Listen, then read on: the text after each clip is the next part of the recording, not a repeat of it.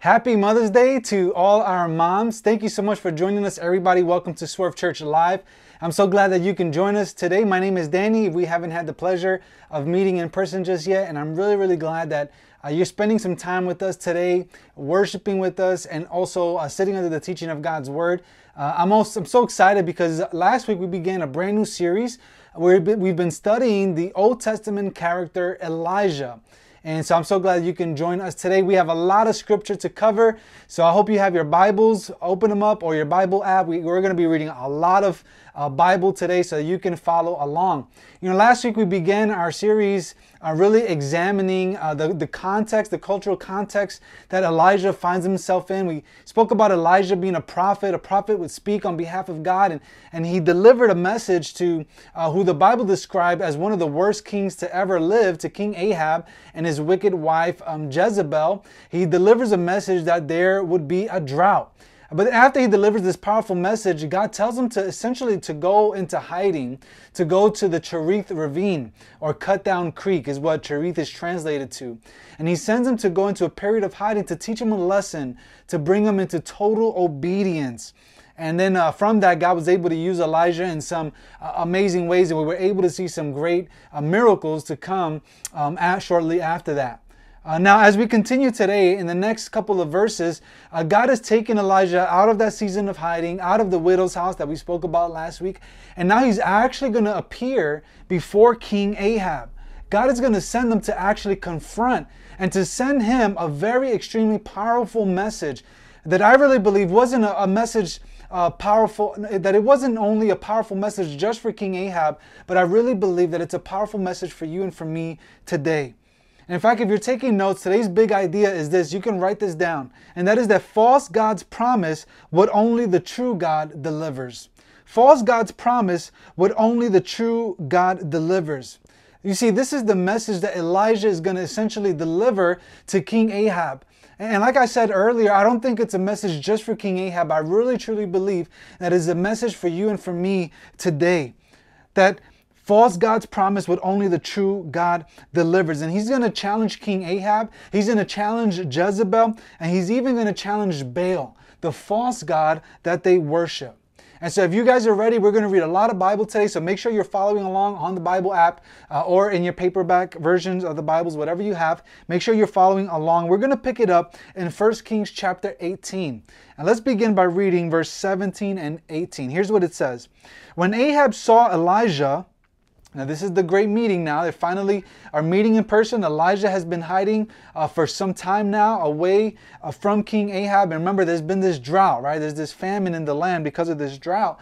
And finally, Ahab sees Elijah and his eyes are fuming with fire. He wants to put an end to Elijah. And Ahab said to him, "Is that you, the one ruining Israel?" Now, this is what essentially what Ahab is saying to Elijah, "You scoundrel," right? In probably far worse terms for sure. Verse 18, he replied, "I have not ruined Israel." This is Elijah speaking.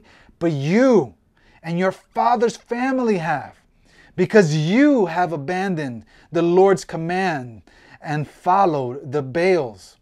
Listen to the powerful and challenging words that Elijah brings here before King Ahab. One wouldn't approach a king and approach him and speak this way, but Elijah is coming with all the authority of God and confronting the king, and he's saying, "I haven't ruined Israel.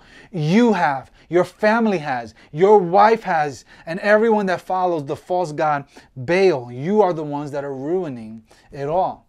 Now this brings us to look at two very important ideas that we need to talk about.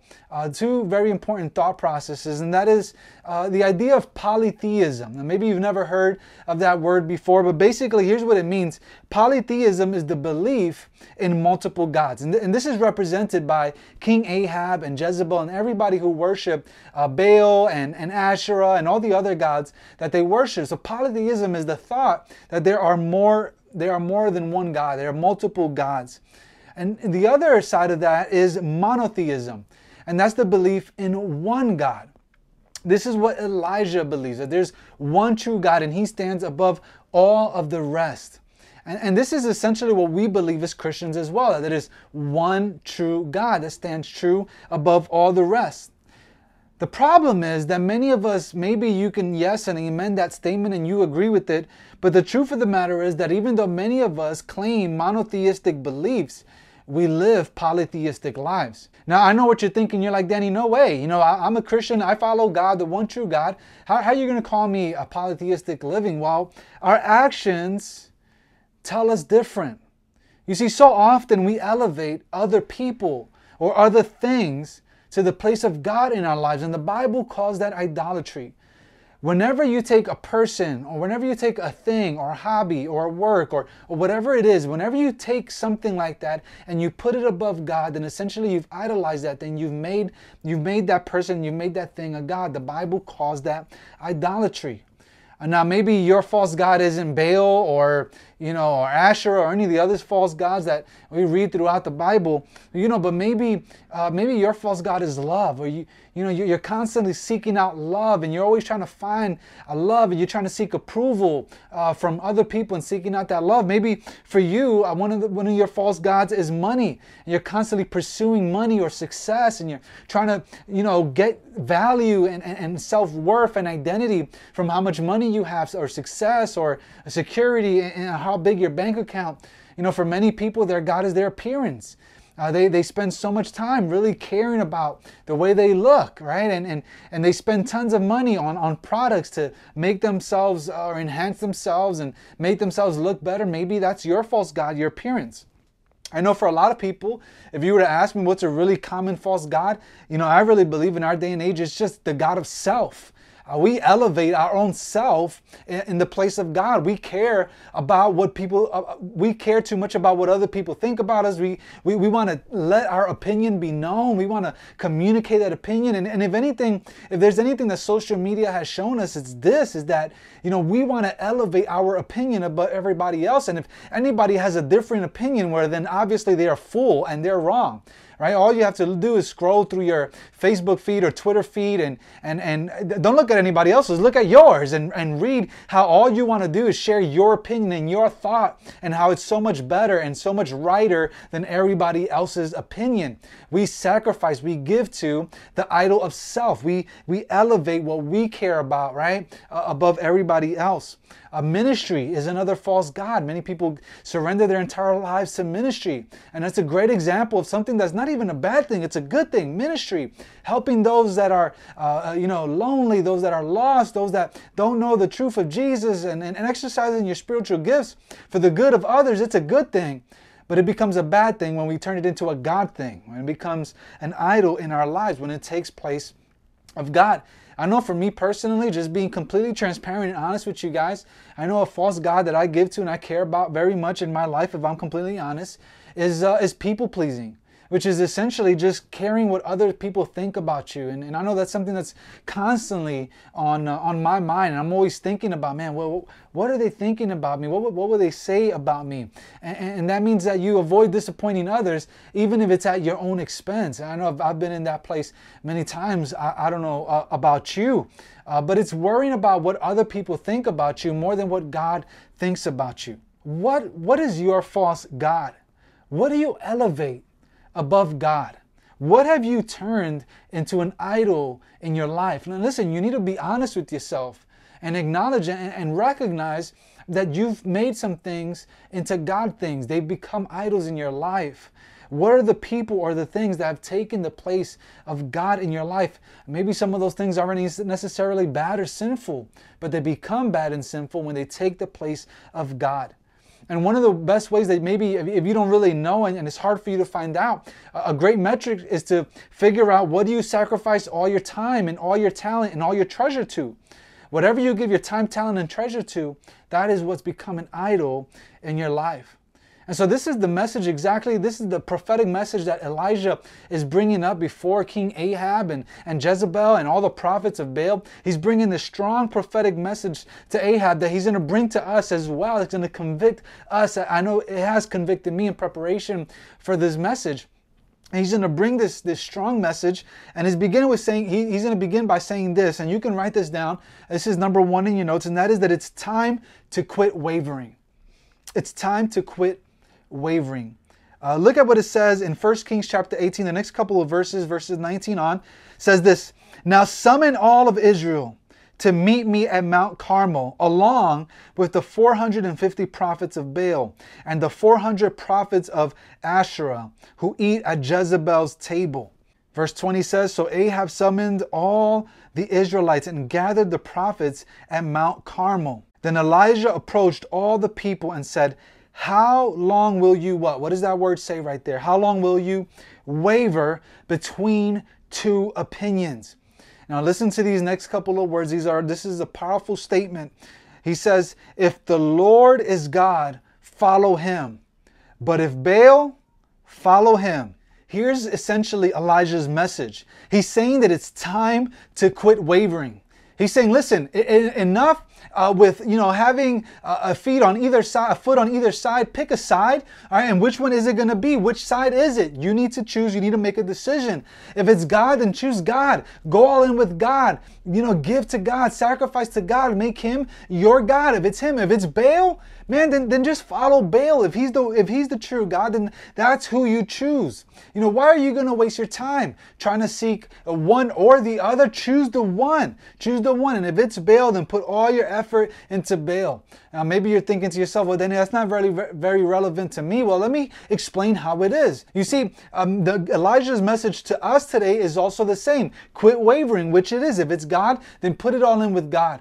But for so many of us, if it's money, then forget God and just pursue money, pursue success. And hey, it doesn't matter how you get it, because if money is your God, then it doesn't matter whether it's a moral way or immoral way. Does it really matter? It doesn't, because it's your God. So you need to sacrifice to it and do all that you can in order to pursue it. If it's self, man, then go crazy, elevating yourself above everything else. Make it all about you, man. Make your entire Twitter feed and Facebook feed and what have you all about yourself and your opinions. And listen, if somebody has an opposing opinion, just block them, because it doesn't matter to you. You're glorifying yourself, and it's all about you. So make it all about you if that's what it truly is.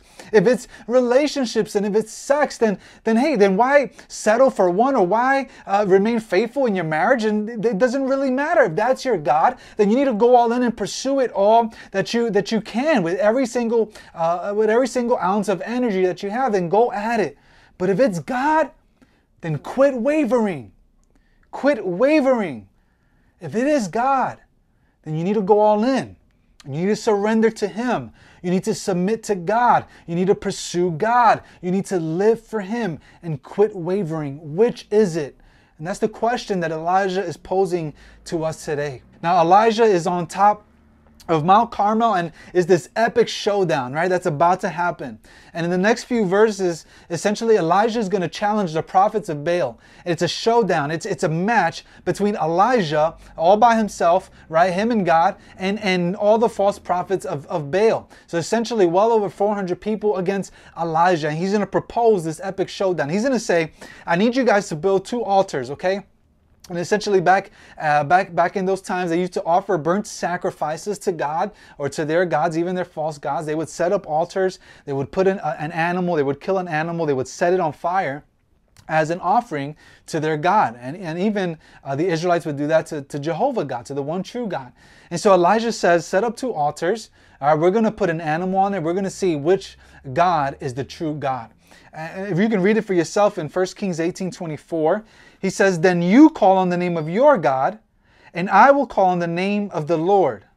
The God who answers with fire, he is God. All right, so this is the challenge that Elijah is putting up. He says, we're going to set up 2 altars. We're going to put the 2 animals on top, but don't you dare set a fire on it. We're going to call out to our gods, and we're going to ask him, whatever God that is, to set it on fire. And the one that answers that is God. And go on to read the next couple of verses. In verse 26 says, so they took the bull that he gave them, prepared it, and they called on the name of Baal. These are the false prophets. These are the prophets of Baal. So they called on the name of Baal from morning until noon. We're talking about hours, crying out to Baal, saying, Baal, answer us. But there was no sound. No one answered. Then they danced around the altar that they had made.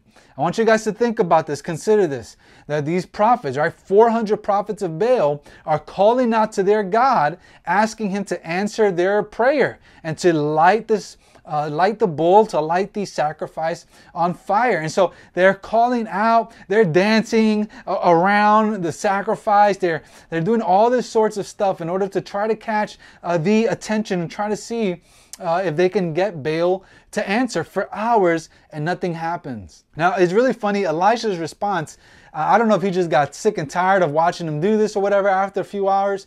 You know, I would have for sure, you know, but he comes up with some snarky remarks. And I wanted to read that because I thought it was really funny. Check it out in 1 Kings chapter 18, verse 27. At noon, Elijah mocked them. And he said, "Shout loudly, for he's a God." In other words, he's kind of like, well, you know, maybe your God is a little hard of hearing. He can't quite hear you. So make sure you speak up a little bit. He can't hear you. He says maybe he's thinking it over. Maybe he has wandered away. Or maybe he's on the road. You know, perhaps he's sleeping and he will wake up. Isn't that funny? He's like, well, maybe he's gone, you know, nappy by, and he got his blankie, he's rolled up in a corner and he's taking his nap. So you got to scream a little louder to wake him up. You know, what's really interesting is that if you read into the Hebrew text here, the part where it's translated in the CSB as maybe he has wandered away, if you read into that Hebrew text a little bit, and other translations have actually translated this way, what essentially he's saying is that maybe Baal, your God, is relieving himself. You know, in other words, maybe he's has to take a poo and he can't quite come to answer your call, right? He's with a newspaper sitting on the john right now, sitting on the toilet, taking care of business, which is hilarious if you ask me, right? This is kind of the way that he's responding to the Baals. And you keep on reading verse 28 and 29. They shouted loudly. And now look at what they begin to do now. And they cut themselves with knives and spears according to their custom until blood gushed out over them. This was a bloody mess. This was a disgusting sight to see these 400 people yelling, dancing, screaming, dancing around the altar, cutting themselves, blood gushing all over the place. Verse 29, all afternoon. So this keeps on going, non-stop. They kept on raving until the offering of the evening sacrifice. But there was no sound, no one answered, no one paid attention. Envision how foolish these prophets look at this time, you know, all day for hours, you know, dancing around, jumping around, screaming, you know, and they're wasting all this time. You know, unfortunately for many of us, we don't waste hours seeking out the false gods in our lives. And for many of us, we seek out an entire lifetime. We waste an entire lifetime, you know, seeking out these false gods. So after this happens all day, now it's finally Elijah's turn. Nothing happened, no fire consumed the sacrifice. And so now it's time for Elijah to show up. And so he tells the people to gather around, and all the people begin to crowd in around his altar and his sacrifice, his animal, the bull. And so he begins to prepare the altar, and what he does is he digs a ditch all around of his sacrifice. So he digs this huge ditch and then he fills it with water. He puts water all inside. Then he commands the people to go get 4 buckets of water 3 times. So 12 buckets of water, the people go and they bring the water, and he tells them to drench the sacrifice with the water. And the Bible says that they put so much water on it that it continued to overflow the trench that was around the sacrifice. And of course, this was to make the sacrifice even more difficult to catch fire. If the animal was wet, if the altar was wet, the wood was wet on the altar, it would be nearly impossible for it to catch fire. And God is about to show off. And so this leads us to the second part of Elijah's prophetic message. If you're taking notes, you can write this down. The second part of his prophetic message, that it's time to turn your hearts back. It's time to turn your hearts back. We continue to read in 1 Kings chapter 18, verse 36 to 37. It says this: At the time for offering the evening sacrifice, the prophet Elijah approached the altar and said, Lord, the God of Abraham, Isaac, and Israel, today let it be known that you are God in Israel, and I am your servant, and that at your word I have done all these things. Answer me, Lord, answer me. And this is the integral part. He's saying a prayer here, and this is the important part. This answers why. Why this epic showdown? Why is he doing this? Answer me so that this people will know that you, the Lord, are God, and that you have turned their hearts back. What's the purpose of this epic showdown? It's so that people will turn their hearts back to God, and so that they would know that He is the one true God, that He is Lord. And so what happened? You don't have to wait to find out. We have it here. Continue to read verse 38. Then the Lord's fire fell and consumed the burnt offering, the wood, the stones, and the dust. Check this out. And it licked up the water that was in the trench. When all the people saw it, look at their response. They fell face down and said, "The Lord, He is God. The Lord, He is God." So what's the result? God answers Elijah's prayer, and He sends fire from heaven, and it consumes the altar, consumes the sacrifice, and it's such a raging fire that it even licks up and it dries up all the water that was in the trench. And all the people begin to worship God, and they humble themselves before God. They repent before God, and they choose to live for God. All the false Baals are put to shame before the one true God as He answers the prayer of Elijah. And I pray, this is exactly what I pray for each and every single one of us, that we would see God as the one true God. And if He is the one true God, that entails for us to reject all the other Baals, to reject all the other false gods, to reject all the other things, and to pursue Him as the one true God, as the one and only God. That's what I pray for you, that you would see Him as the one true God and reject all else and submit your life to Him and pursue Him and live for Him. That is my prayer for us, that all the other names would fade away and the one true name that is above every name would be glorified, and that you would pursue God. Now, I know what maybe some of you guys are thinking, and that is, well, Danny, I wish I would have been there to see God consume that sacrifice and to see that happen before my eyes. So then I can know that there's a one true God, and so then I can follow Him. Well, what if I told you that there was a greater sacrifice that you know about, that has been communicated to you, and that I'm communicating to you today? There's a greater sacrifice. There's a bigger fire. There's a greater miracle that we all could see and that we already know. The truth is that a greater sacrifice was already made for you and for me, so that we could see the extent of God's love, so that we could see the extent of His mercy, so that we can see the extent of His forgiveness. You see, Jesus was the greater sacrifice. He was the greater sacrifice who died in our place, and He was consumed by the fire of God's wrath on our behalf. It should have been me on the cross. It should have been you. It should have been our sins being punished for that. So we should have been paying for our own sins, but Jesus consumed the fire of God's wrath on the cross for our sin. He died in our place. And he hung His head and shouted that it is finished on the cross for your sins and for mine, so that in His death we could experience the perfect sacrifice, that we can experience forgiveness of sin. And 3 days later, by the power of God, He was risen from the grave, so that in His life we can have the promise of an eternity with God our Father, a relationship restored, and so that we can have newness of life. And all you need to do to experience His great love and mercy and forgiveness, all you need to do is put your faith in Him. Put your faith in Him. Follow Him. Make Jesus Christ your Lord and Savior. Who is God? We have to make a decision. We need to reject all the other gods, all the other false gods, all the other idols in our lives. And if God is the one true God, then we need to begin to live our lives like it. Let all the other names fade away as we pursue the one and true God. Let's pray. God, I just pray, Lord, that you would reveal to us today, God, for those that maybe are watching this and they don't quite see or understand where there are false gods in their lives. I pray that you would reveal the idolatry in our lives, God. And I pray, God, that as you begin to reveal that to us, that we may have humbled hearts to repent of that idolatry. God, I pray that we may quit wavering.